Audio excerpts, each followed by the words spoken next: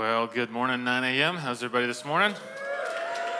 Good. Hey, before we get too comfortable this morning, would you do me a favor? Would you scoot in just a little bit? I love it when I suggest that and people just look at me like, no, I'm not gonna do it. Could you maybe scoot in? Because here's why. We've got a bunch of people standing in the back. They're looking for seats, and there are seats here in this auditorium. It's just that they're sort of interspersed. If you're in a big group standing in the back looking for a place for everybody to sit together, you may have to split up just a little bit. That's what happens when you have a 9 a.m. right after daylight savings time, right? Everybody's like, I come to the 11, but what am I gonna do? Sit around for a couple hours? Might as well come to church. So anyway, thank you for being flexible. Thank you for being here this morning. We got a couple seats over here, a couple seats over here as well. Everybody good? Okay, I promise I won't make you move again at all this service so you can be comfortable, because after all, that's what church is all about, right? Just being comfortable. No, said no one. If you have a Bible, I would love for you to take it out. Ecclesiastes chapter 7. For those of you who have not gotten a chance to meet yet, my name is Josh Brooker. I'm the pastor of the Cannon County campus in beautiful Woodbury, Tennessee, just right down the road, Wood Vegas. If you've never been, it is the biggest city you will ever visit. No, not really. I am really happy to be here. I was on staff here a number of years ago, and so coming home to this campus is a bit like coming back to the high school you graduated from, right? So you just feel a little bit different, but it's so cool to see everybody, so awesome to see how we've grown as a church, new faces. I'm really excited to get to know some of you guys over the years, and so really happy to be back here. We have been in this book of Ecclesiastes along with the Murfreesboro campus. We've been tracking right along with it. And if you haven't been with us and you haven't been in this study, first of all, thank you for being here. But second of all, this is a very different book of the Bible. It's not like most other books that at least I spent time reading growing up in church. I don't think I ever heard one sermon on the book of Ecclesiastes growing up in church. Kid you not. And the reason I think it's so different for us, and it's probably a little bit weird sometimes when we read it, because it comes up with all these weird ways of saying, hey, life is meaningless. And we're like, that doesn't sound like I have a plan for you. And all these, like, we're like, this is really weird. And why is that? Well, Ecclesiastes is something called wisdom literature. And wisdom literature is designed to point us to the answers to the ultimate questions in life. And this one book, Ecclesiastes, is designed to point us to the ultimate question. And that is this: what is the meaning of life? Why am I here?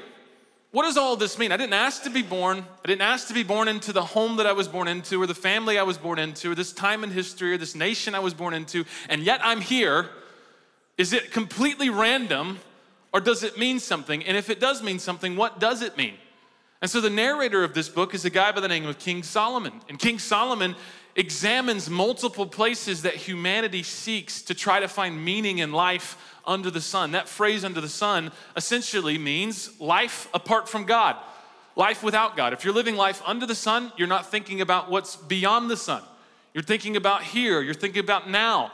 And so he looks at all the different places that humanity tries to find meaning, be it in money and work and romance and sex and partying and hedonism, and he comes away saying it's ultimately meaningless. It doesn't do anything. He concludes that it's ultimately meaningless, and what we need to truly enjoy this life is a relationship with God. And here's why that matters. Many of us that say that we're Christians, we will trust in Jesus for salvation, but we look to other things for satisfaction. We say, especially because this is the South, right? Jesus is the answer. Well, I know Jesus is the answer, but if you look at how our time is spent, where our money is spent, and where our affections are, we live as though we think money is the answer. Our career is the answer. Our family is the answer. Our pleasure and amusement, entertainment is the answer. And that's why Ecclesiastes matters, because it causes us to confront the reality that if God is not at the center of our lives are absolutely meaningless. So if we were with us last week in Ecclesiastes 6, it caused us to ask the big questions. Where do we find our value? How do we know that we're worth anything? What gives us worth? What gives us meaning?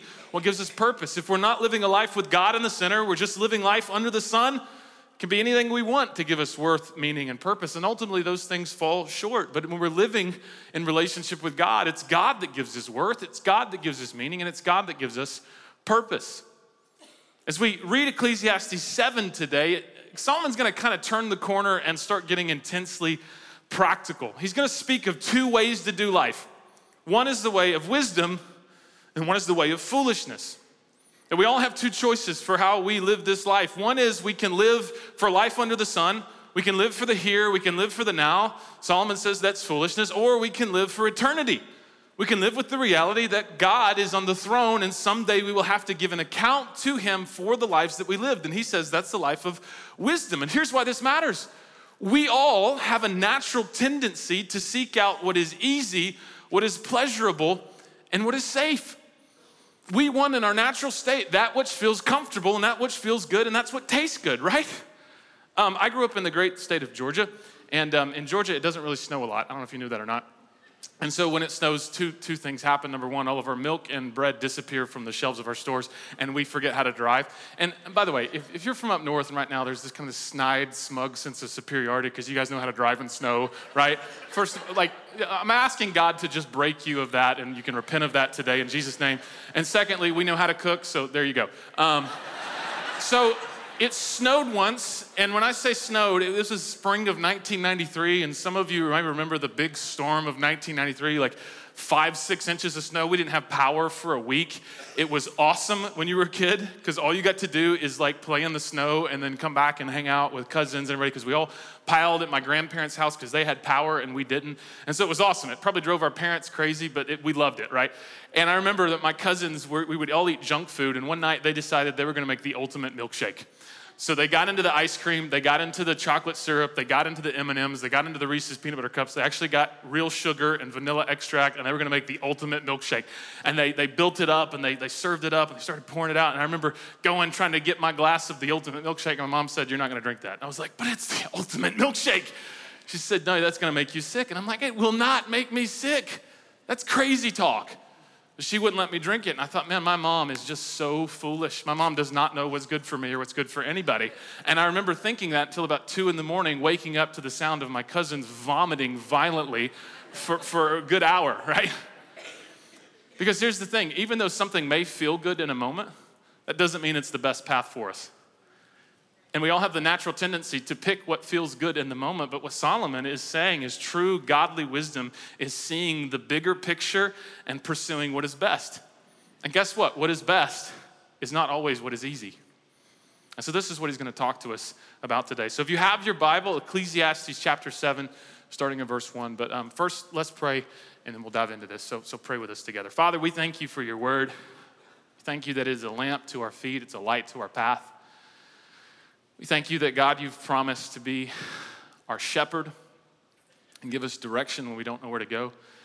And Lord, I'm praying specifically for people this morning that may feel directionless and lost.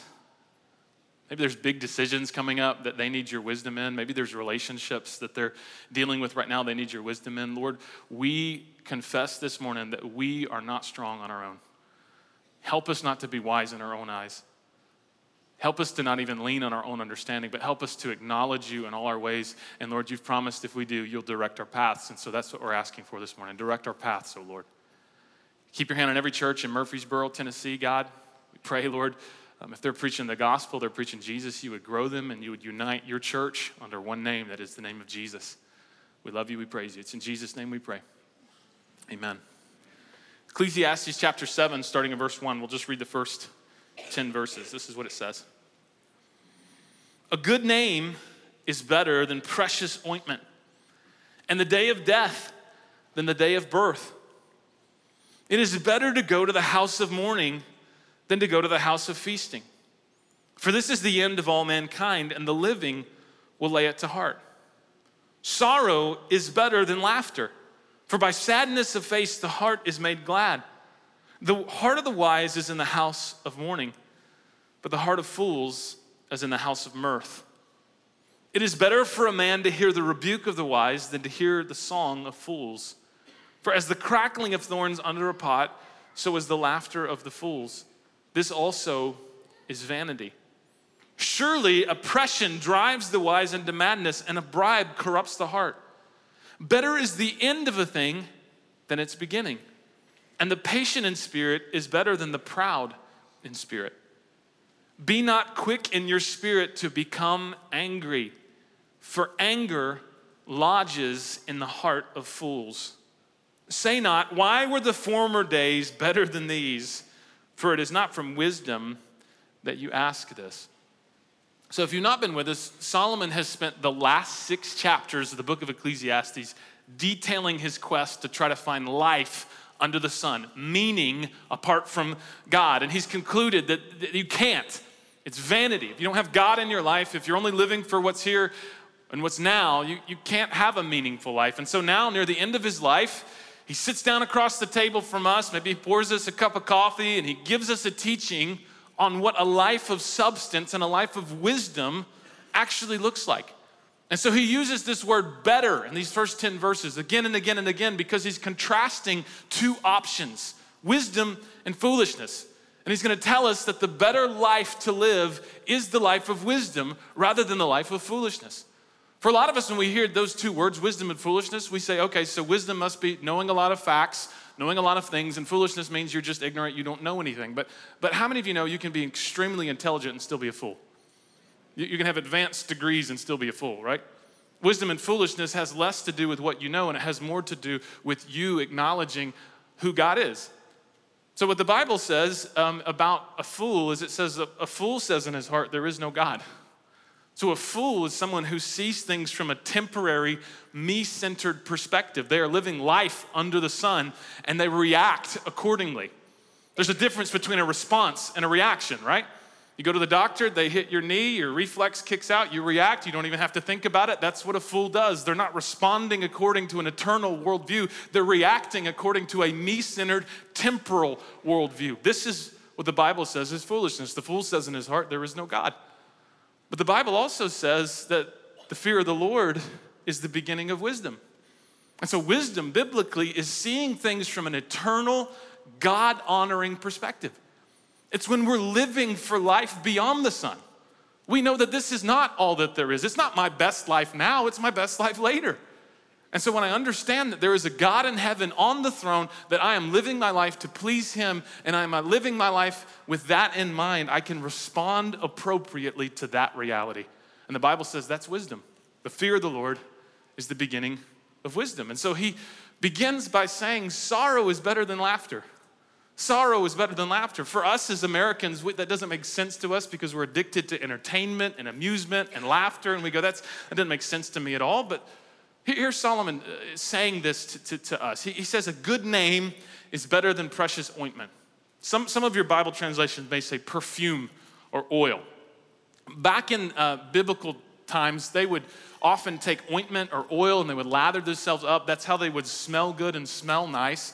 And so Solomon uses this word picture to tell us what truly matters is not how you smell. What truly matters is not how your hair looks. What truly matters is not your outfit. What truly matters is not that you have a six-pack. What truly matters is your character. What good is it if you look amazing on the outside, but on the inside you are absurdly shallow? It says it doesn't matter if you walk into a room and you dazzle everybody with how good you look on the outside. If when you leave, people go, man, that person is flaky, they're inconsistent, and they're narcissistic. He says that doesn't matter one bit. And then he says the day of death is better than the day of birth. When someone is born, that's a reason to celebrate for sure, right? But really, what are we celebrating? We're celebrating their potential. We're celebrating the fact that they will be, hopefully, a potential blessing to our family, a blessing to our world, a blessing to our community. But the day of someone's death, people get an opportunity to reflect on the reality of the life that was actually lived. And so the day of one's death is actually better than the day of one's birth. Then he says this, he says, it's better to go to the house of mourning, that's a funeral, than the house of feasting, that's a party. Given the choice, I don't think any of us would rather go to a funeral than a dinner party, right? You got a choice, birthday party or a funeral visitation. I think I'll pick the funeral visitation, right? Nobody's gonna choose that. But he actually tells us that a funeral is better because it's a funeral when the living lay it to heart. What he's saying is this, funerals are wake-up calls. When you go to a funeral and you see a loved one in a casket and you see everyone around talking about the time they spent with that loved one, it causes us to reflect on our own lives. It causes us to reflect on the reality. Man, that could be me next week. And what are my friends and what is my family gonna say about my life and how I treated them and the legacy that I left? See, funerals are better because they remind us of the brevity and the fragility of life. And most people at parties aren't the least bit concerned with death. They don't think about that kind of thing. It's not why you go to a party. Then he says this, he says, the heart of the wise is in the house of mourning. He's not saying that a wise person is somehow morbidly obsessed with death, like right, they drive a hearse and sleep in a coffin. That's not what he's saying. He's just saying they understand the reality of death, right? Did you know that you're not promised the next 5 minutes? You're not, man. You're not promised the next 10 seconds. You're not promised tomorrow. You're not promised a week from now. Death could happen at any time, and someone that's wise knows that, and they're familiar with that, and they live their lives in light of that. But the heart of fools is in the house of mirth. We don't use that word mirth a lot, but mirth essentially means entertainment and amusement. How many of you know as Americans we are obsessed with entertainment? We will do things for entertainment we would never do for God. We'll go sit in a 3.5-hour comic book movie and hold our bladders for the extra scene at the end, right? It's coming, here we go. But then 5 minutes into church, we're like, oh, this is boring, right? Wonder who the Titans are playing today, right? Because we're obsessed with entertainment. That's what we want. We want to be amused. We want to be entertained. We want to have a good time. And the Bible would say that's foolishness. It's not wrong to have a good time. It's not wrong to be amused or be entertained. But the reality is a foolish person, that's where their heart is. They're obsessed with it. And so as a result, they won't think about weighty things and they won't take life as seriously as they should. And if we're addicted to entertainment and amusement at the expense of serious things, the Bible looks at us and says, you're a fool. You're a fool. He says that a rebuke is better than praise. I don't know anyone that has ever told me that they just love being rebuked, right? Just feels great. What's your hobby? Getting criticized. I love it, right? So a rebuke, even from somebody who's wise, it doesn't feel good. It never feels good, right? But much good can come out of it. Our natural tendency is to never want to hear criticism, never want to hear negative feedback, only want people telling us how awesome we are and how good of a job we've done at everything we do. But Solomon tells us that a rebuke from someone who is wise is better than someone singing our praises who might be a fool. You've got to consider the source. Someone who's foolish gives you a praise, it might not mean anything. Why? Because they're foolish. If someone who's wise gives you a rebuke, it probably means a lot. Why? Because they're wise. And they most likely want what's best for you. And that's why they're giving you the rebuke, not because they just hate you. He says that the laughter of fools is like the crackling of thorns on a campfire. If you were to take dried out thorns and throw them on a campfire, what would happen is that you would hear a lot of noise at first, and it would get really, really, really, really loud, but it ultimately would not do much lasting good. It wouldn't keep that fire burning hot for a long time. There's actually a play on words in the original language. In Hebrew, the word pot is seer and thorns is serum. And what he's saying is this: the talk, the laughter, and the praise of a fool doesn't have any real value. They just talk because they want to hear themselves talk. They just laugh loud because it makes them feel better and it makes them forget all those weighty things that they should actually be thinking about. So while it may feel better in a moment to have lots of praise, have someone laugh at all your jokes or someone tell you how awesome you are all the time, if that person is a fool, what Solomon is saying is it doesn't mean anything. It's like tinder or kindling that you throw on a hot fire and it makes a loud noise and then it goes away and it doesn't do any real lasting good. Then he says fulfillment is better than immediate gratification. Fulfillment is better than immediate gratification. There's an interesting verse in this passage. He says, oppression drives the wise into madness.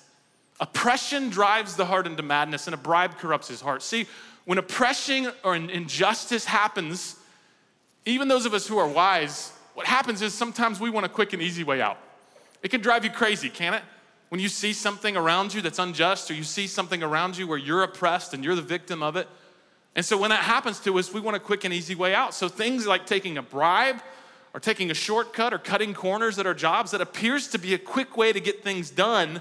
But when we do that, it turns a wise man into a fool and it encourages corruption. And so what Solomon is saying is it's better to wait and let God work those things out. Do you know God is more capable of fighting your battles for you than you are? That there's no blessing in us trying to take a shortcut and trying to get things done easily. Like, it's better to remember there's a God on the throne in heaven, and he is making all things work together for the good of those who love him and are called according to his purpose. And so what we see too is, it goes along with the next verse. He says, if that's true, don't be quick in your spirit to become angry.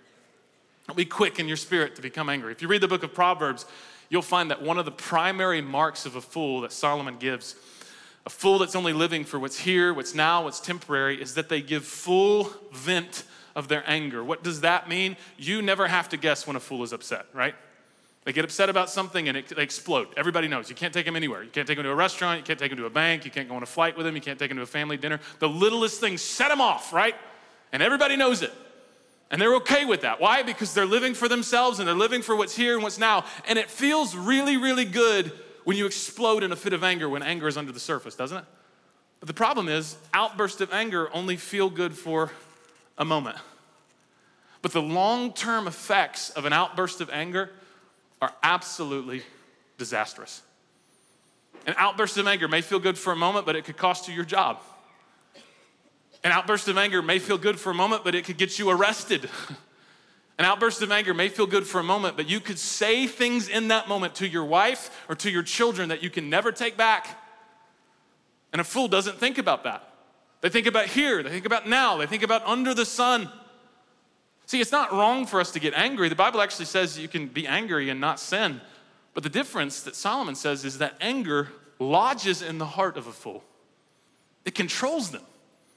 They don't control their anger controls them. And while it may make us feel powerful and large and in charge to go around and intimidate everybody because we've got a temper, the Bible actually says if you have anger lodged in your heart, you're actually a fool. You're not living for eternity. Then he says something interesting. I love verse 10. Look at verse 10 for a second. He says, say not, why were the former days better than these? Anybody ever been to their high school reunion? Or hung out with friends from high school, right? You get a bunch of people talking about high school, and it just seems like when you think back on high school, it's always cooler to look back on it 15 years after the fact. And like you forget that at the time you had acne and you couldn't get a date and you had braces and not that there's anything wrong with braces. I'm just gonna keep talking because I'm gonna get an angry email. Hey, mister, I have braces, you meanie. Okay, so anyway, there's this thing that we do as humans. When life is difficult, when life is confusing, when life is painful, one way we escape is we long for the good old days, right? We ask, why aren't the days now as good as they used to be? And here's what Solomon says. He says, it's not from wisdom that you ask this. Don't you remember? The same brokenness that you're living in now existed back then. You just can't remember. When we long for the good old days, what we're really saying is we they never existed. They're a combination of a bad memory and a good imagination. Yeah, maybe they did exist, but it was Genesis 1 and Genesis 2. After Genesis 3, no more good old days, right? Some of us go, I just want to go back to, Opie and Andy and Barney, right? Okay, so the 1960s, so segregation, the Cold War, the Kennedy assassination, right? It's funny how we never remember those things. We just think of the good stuff. See, we can't go back in time.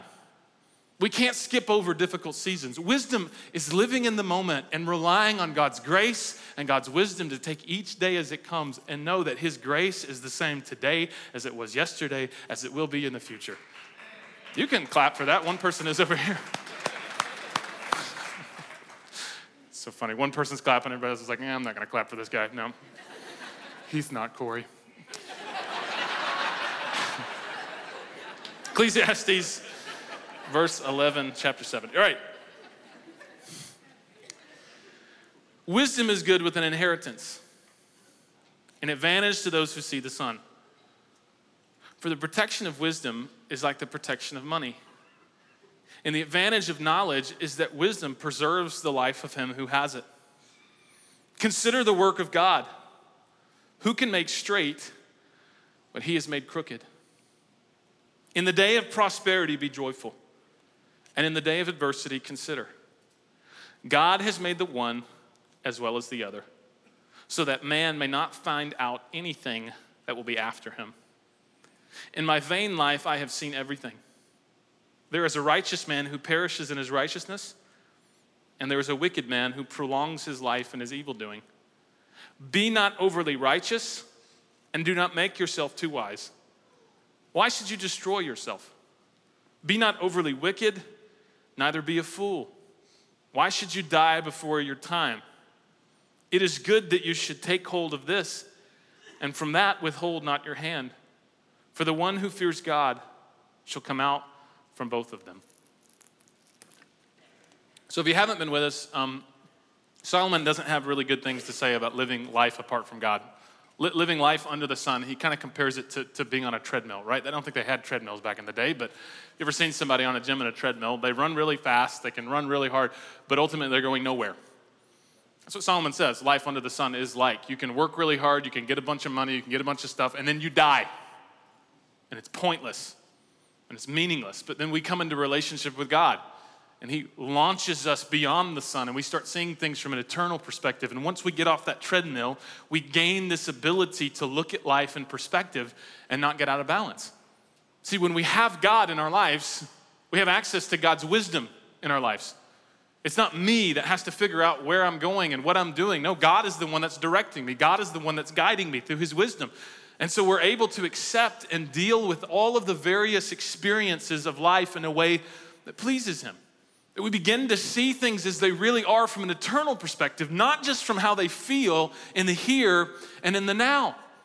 So Solomon talks about something he was very familiar with, and that is wealth. He was very, very wealthy, probably the wealthiest person on earth at the time. And what he says is this: real wealth is not just having money. Because you can have a lot of money, but lack wisdom and waste all of that wealth on useless things. You can lack wisdom and get a bunch of wealth and then find out that that wealth just makes you more empty and more dissatisfied. So what you need is not wealth, what you need is wisdom, and wisdom only comes from God. And when we have wisdom, wisdom protects and wisdom preserves. But God's wisdom is like a shelter to those who obey it, and it actually gives far greater protection than money. Some of us look to money to provide us security and protection, and we think, well, if I've got money, nothing bad will ever happen to me. And we look at history and we see that stock markets can collapse. We look and see that houses can burn down. We look and see that people can embezzle. Jesus said, moth and rust corrupt and thieves break in and steal. You are not 100% secure because of your money. Only a fool believes that they are. What you need is the protection from God, and his wisdom gives us that protection. It's not enough to just have knowledge either. Some of us think, I just learn a bunch of stuff and get advanced degrees and read a bunch of books. Well, listen, you can have knowledge but still be a fool. Knowledge isn't enough. We need wisdom to actually implement that knowledge into our lives. You can be very smart and still live a very foolish life. Why? Because you've not put that knowledge into practice in your life. Then he says something very interesting in verse 13. The first time I read this, I was a little confused. He said, consider the work of God.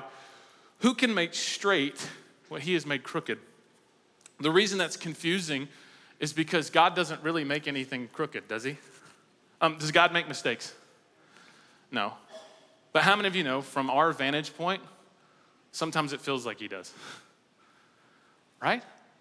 I know this is church, and you think that you have to just, put on a face. You can be real today, right?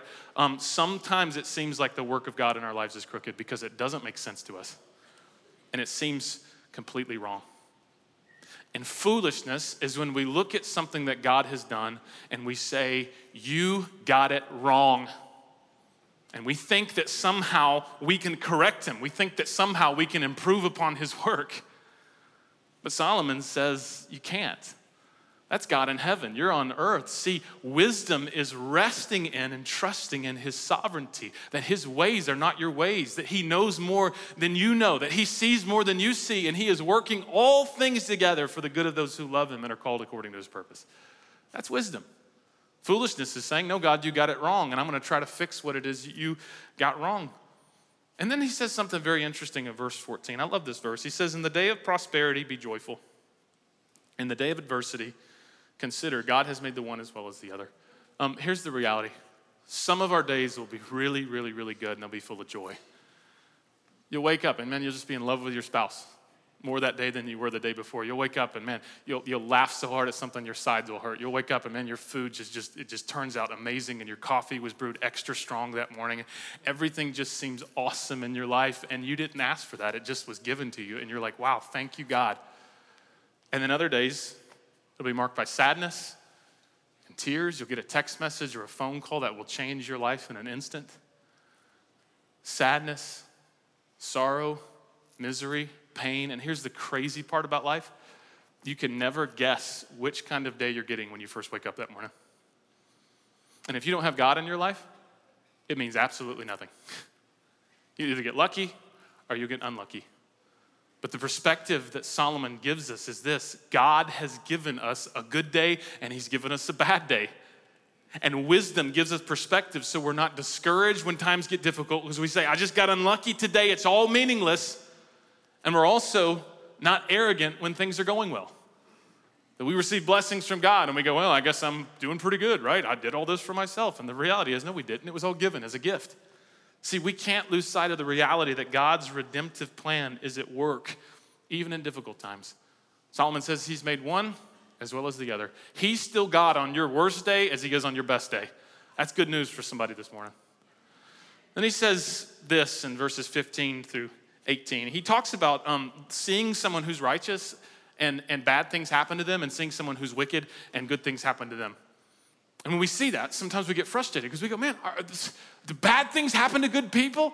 And why are bad people getting blessed? That doesn't make sense to me. See, when we're not thinking of the bigger picture, it can get really discouraging to see wicked people prospering and righteous people suffering.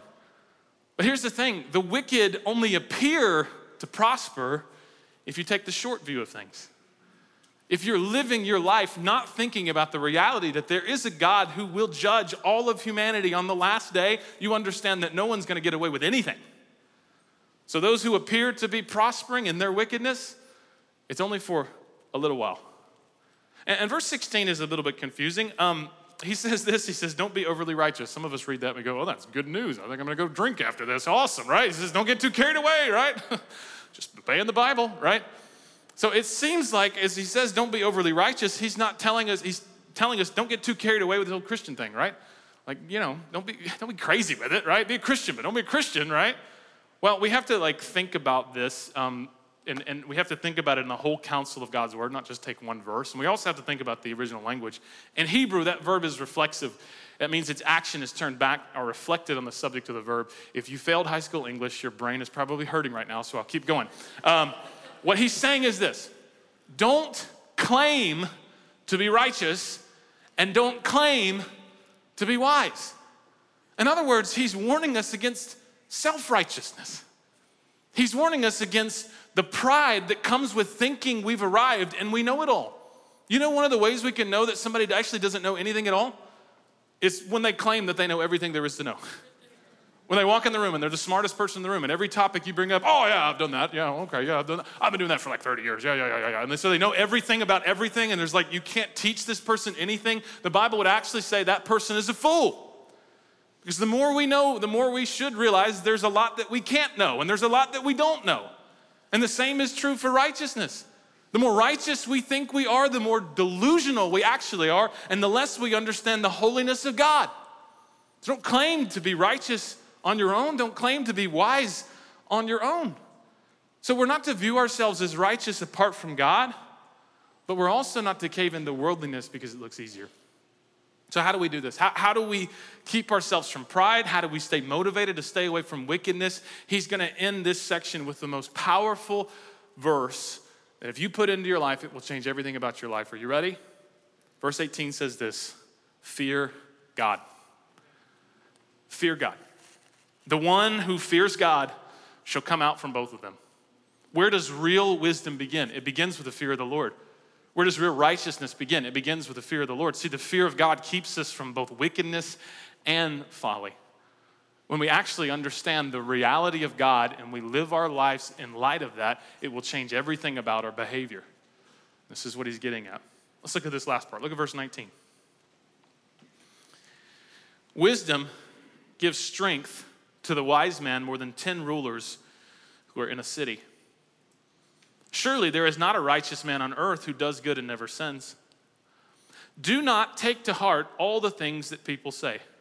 Hey, church, let's read that again, shall we? Do not take to heart all the things that people say. One more time, just for fun. Do not take to heart all the things that people say, lest you hear your servant cursing you. Your heart knows that many times you yourself have cursed others. No, I haven't. Yes, you have. All this I have tested by wisdom. I said, I will be wise, but it was far from me. That which has been is far off and deep, very deep. Who can find it out? I turned my heart to know and to search out and to seek wisdom and the scheme of things and to know the wickedness of folly and the foolishness that is madness. And I find something more bitter than death, the woman whose heart is snares and nets and whose hands are fetters.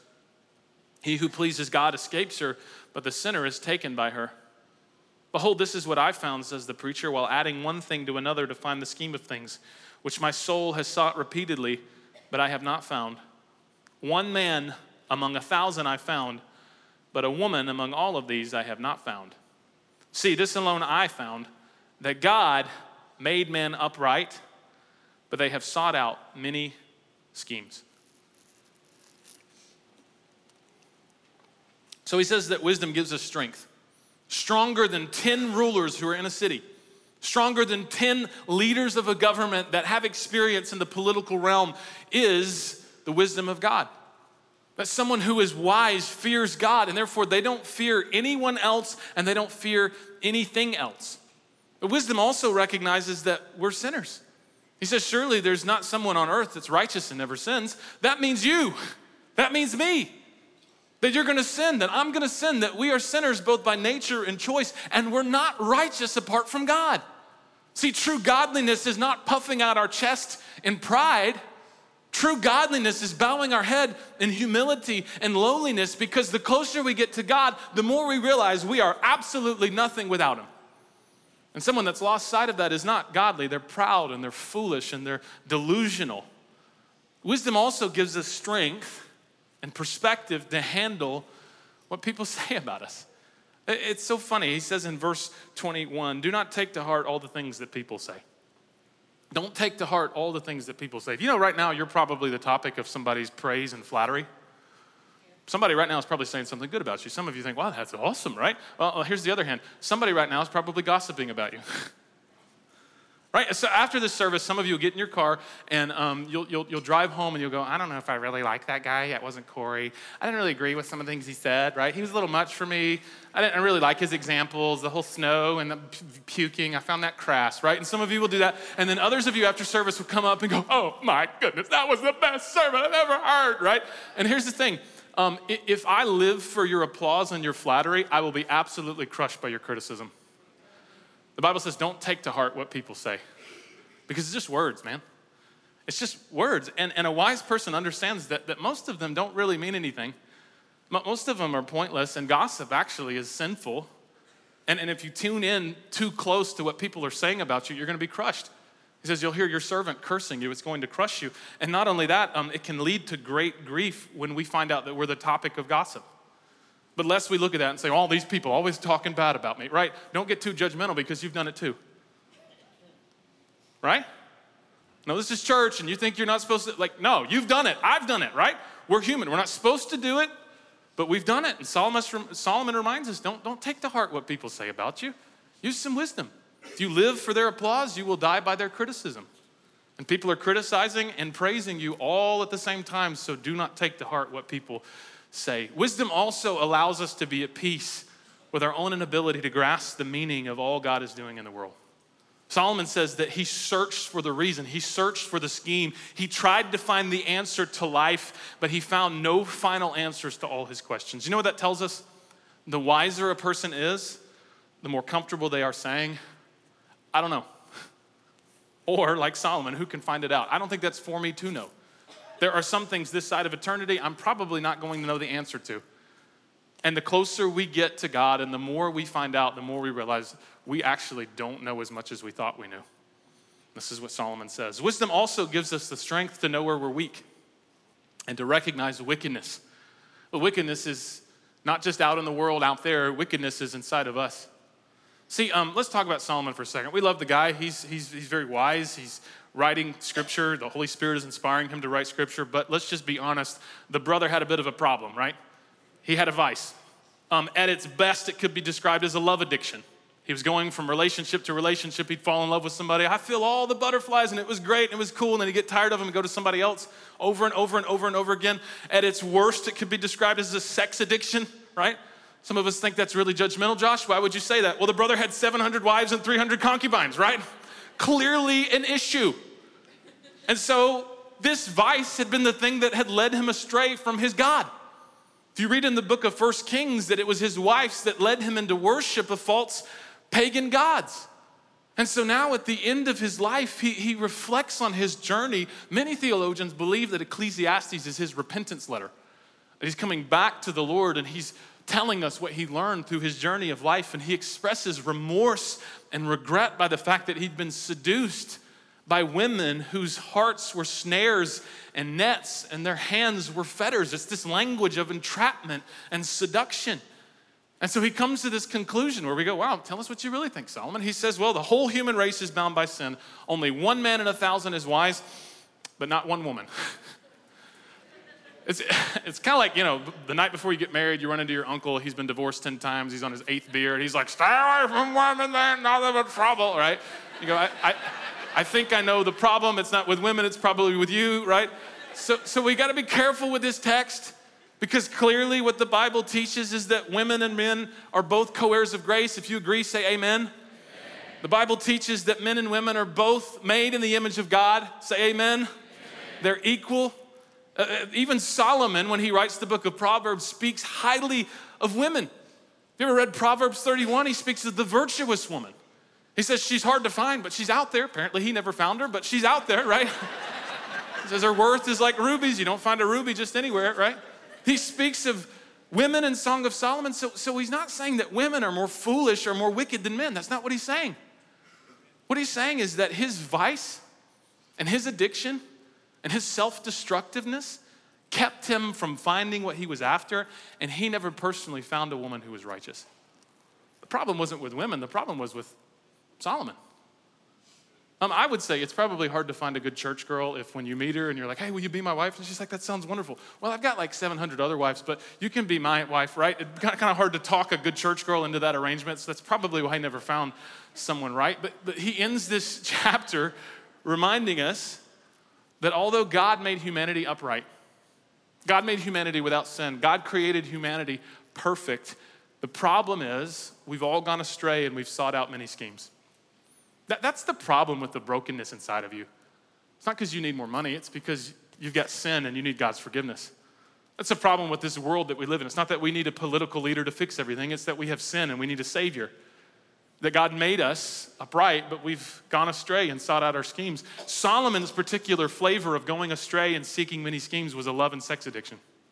Unless we get too judgmental and say, well, that's Solomon. That's not listen, anything that leads you astray from God and causes you to try to find meaning and satisfaction apart from God is your scheme. And the end of that is not satisfaction and wholeness. The end of that is death and destruction and suffering and regret and remorse. And true wisdom sees that. True wisdom knows that. True wisdom is understanding I'm weak in this area. You know, everybody in here has a kryptonite. I don't know what yours is. I know what mine is. You have an area that you're weak. You have an area that if you give in to that, it will lead you down a path where it takes you further than you want to go and it keeps you longer than you want to stay. And real wisdom is knowing, no, I'm a sinner in need of God's grace. I'm not perfect. I need God's grace because I'm weak in this area. See, we're after the wrong things as human beings. A lot of us think that to fix our life, what we need is wealth. I need more money. Once I get this amount in retirement, once I get this income, once I get this amount in savings, that will fix me, that will give me security. I'll finally stop worrying about money when I get this amount in the bank. And the problem is, if we have wealth without God and his wisdom, that will only lead us to squander and misuse.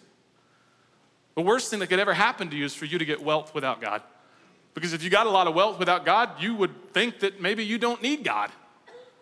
And what good is it, Jesus said, to gain the whole world but to lose your own soul? What good is a huge bank account if it sends you straight to hell? Wealth without wisdom leads to squander and misuse. What you need is wisdom. What you need is God, not just wealth. Some of us think what I need is romance. What I need is a family. What I need is a spouse. He's out there, right? Mr. Right is out there. Someday my prince will come, right? He's going to fix my life, right? All the brokenness, all the loneliness, all the emptiness. If I could just meet him. Here's the problem. Even if you could meet Mr. Right, even if you could meet Mrs. Right, even if you could meet that person that is perfect, if you don't know how to handle that relationship because you don't have God in your life and has wisdom in your life, that will lead to dysfunction and that will lead to brokenness. What you don't need is romance. There's nothing wrong with romance, nothing wrong with a marriage, nothing wrong with family, but family relationships without God and his wisdom only lead to dysfunction and brokenness. Some of us think it's success. If I could just get success, if I could just get achievement, if I could just get leadership, then I'll be happy. Then I'll have meaning, then I'll have value, then I'll have purpose. But listen, if you got those things, but you did not have God and his wisdom, that would lead to emptiness. You thought it would fix you and give you identity, and it doesn't. It leads to tyranny, where you want to prove your identity as powerful and in control, and you become the boss that everybody hates and nobody likes and everyone fears. Or it leads to anarchy, that everybody's looking to you to lead them, but you don't know where to go because you yourself aren't being led by anyone but yourself, because you don't have God in your life. What you need is God. What you need is his wisdom. But how do we get that?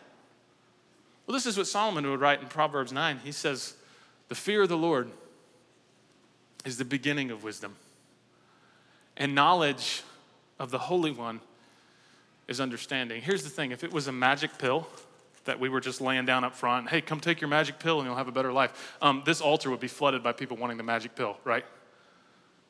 But it's not a magic pill. It's more like a marriage, right? It's more like you committing your heart and life to living in relationship with God and living in surrender to God, because you realize he's more powerful than you are, and you yourself are not God, and you're not qualified to lead your life like he is. And that's why people don't flood the altar at our service. That's why people leave before we take communion. That's why people, to keep them in church, you got to entertain them and keep them comfortable. You best not ask them to scoot in, because I'm going to go to another church, right? Because for a lot of us, it's not about the fear of the Lord. It's about us. It's about us. The Bible says that's actually foolishness. So how do we fear God? How do we live in fear of the Lord? Well, the first thing we do is we know that God is not like you and he's not like me. The Bible says he's holy. He's holy. We don't know what that word means in our culture. A lot of us only use that word right before a cuss word, and we think that's what that word means. But the Bible, when it talks about God's holiness, it means that God is different from you. He's not like you. He's not like me. He's separate from us. And guess what? You're not like him. He is perfect in his goodness. He's perfect in his love. He's perfect in his wisdom. He's perfect in his justice. And guess what? You and I are not. We're broken. We're broken. And yet the audacity of the human condition is we look at a God that the Bible says is infinitely holy and dwells in inapproachable light, and we have the audacity to say, I think I'm a pretty good guy. But the Bible would look at us and say, your righteousness is like filthy rags in the sight of God's perfection. You're not holy on your own. I'm not holy on my own. So how do we live in relationship with God? Well, really fearing the Lord is understanding that the cross is our only hope. The point of this entire exercise, if you're new here and you're trying to figure out what this Jesus thing is about, it's not about your weekend activity, it's not about your beverage choice, and it's not about how you vote. Sorry, but some of you think that, but that's not it. It's about what Jesus has done for us on that cross. You cannot make yourself holy. You cannot make yourself righteous. There is nothing you can do to pay the sin debt that you have. But God in his mercy, this God that dwells in inapproachable light, stepped off his throne, took on flesh, and died on a Roman cross for you and for me. The Bible says he became sin who knew no sin so that we might become the righteousness of God. That means every lie you've ever told. That means every piece of gossip that you've ever said. That means every filthy thought and every filthy act you've ever done. Jesus was paying for that in full on the cross as he stretched out his arms and his hands for you and for me. This holy God is not just perfect in his judgment, he's also perfect in his love. And the only hope that we have in this life to be in relationship with him is not in performance, it's not in church attendance, it's in the cross. And someone that fears the Lord knows that. And the only response that makes sense when we know that God is holy and we know what he's done for us on the cross is this: it's surrender. It's we stop arguing with him. It's when we hear his word, we stop going, well, okay, that's good for some people, but I don't know if I'm all in this. And it's not going halfway in, halfway out. No, it's saying, I'm done trying to be the Lord of my own life. It's not working. And some of you, the reason you're here deep down, and you don't actually know that, but the reason you're here deep down is because you're exhausted. Because it's really, really exhausting work trying to be the God of your own life. But you're still trying, and you've not yet surrendered. But the only response that makes sense when we understand what God has done for us on the cross is full, complete, 100% surrender, where we wave the white flag over our lives and say, I'm done. I don't know what's best for me. You do. And we choose to follow him in obedience. Can I tell you, that's the stumbling block of the gospel for the American church that some of us would rather not hear. We want the ShamWow gospel, right? The quick and easy gospel. Take the pill, pray the prayer, check the box, eat at Chick-fil-A, listen to Christian radio, that's it, right? But a relationship is what God offers you. A relationship is what he offers you. He says, if you want to have my wisdom, you want to have me as your shepherd and your guide, it starts with you understanding who I am. Would you pray with me this morning?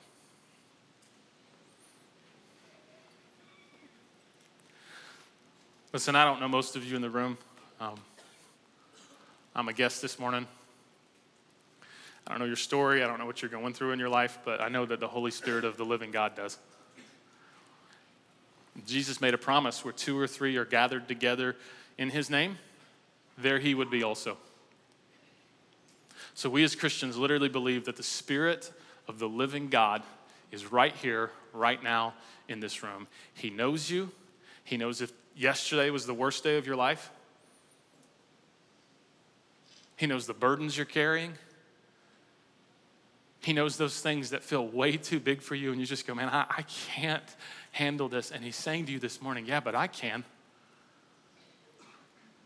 He's saying to you this morning, son, daughter, that's too big for you to carry. You need my wisdom.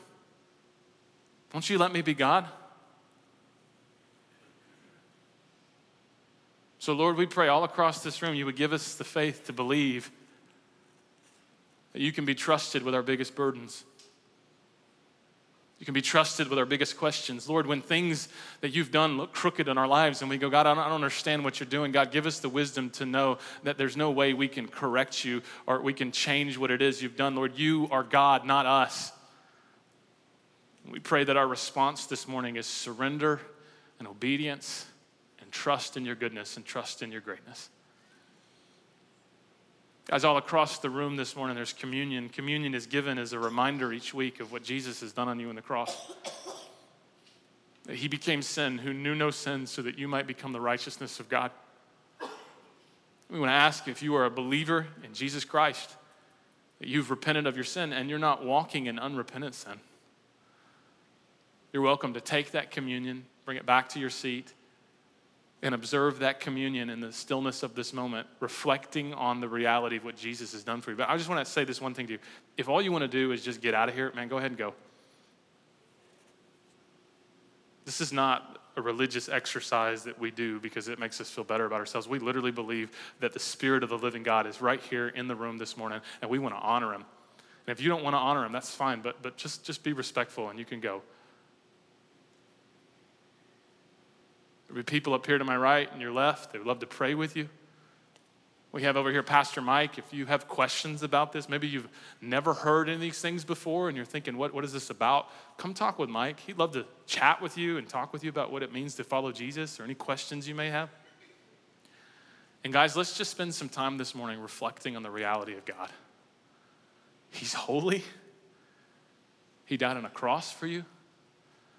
And the only response that makes sense, if you really understand that, is surrender and obedience. God, we need your wisdom and we need you in our lives. Show us what that means. Show us what that looks like to live a life that pleases you. We praise you and we bless you. It's in the name of Jesus we pray. In Jesus' name, amen. God bless you guys. You're welcome to help yourself to communion or come up and get prayer.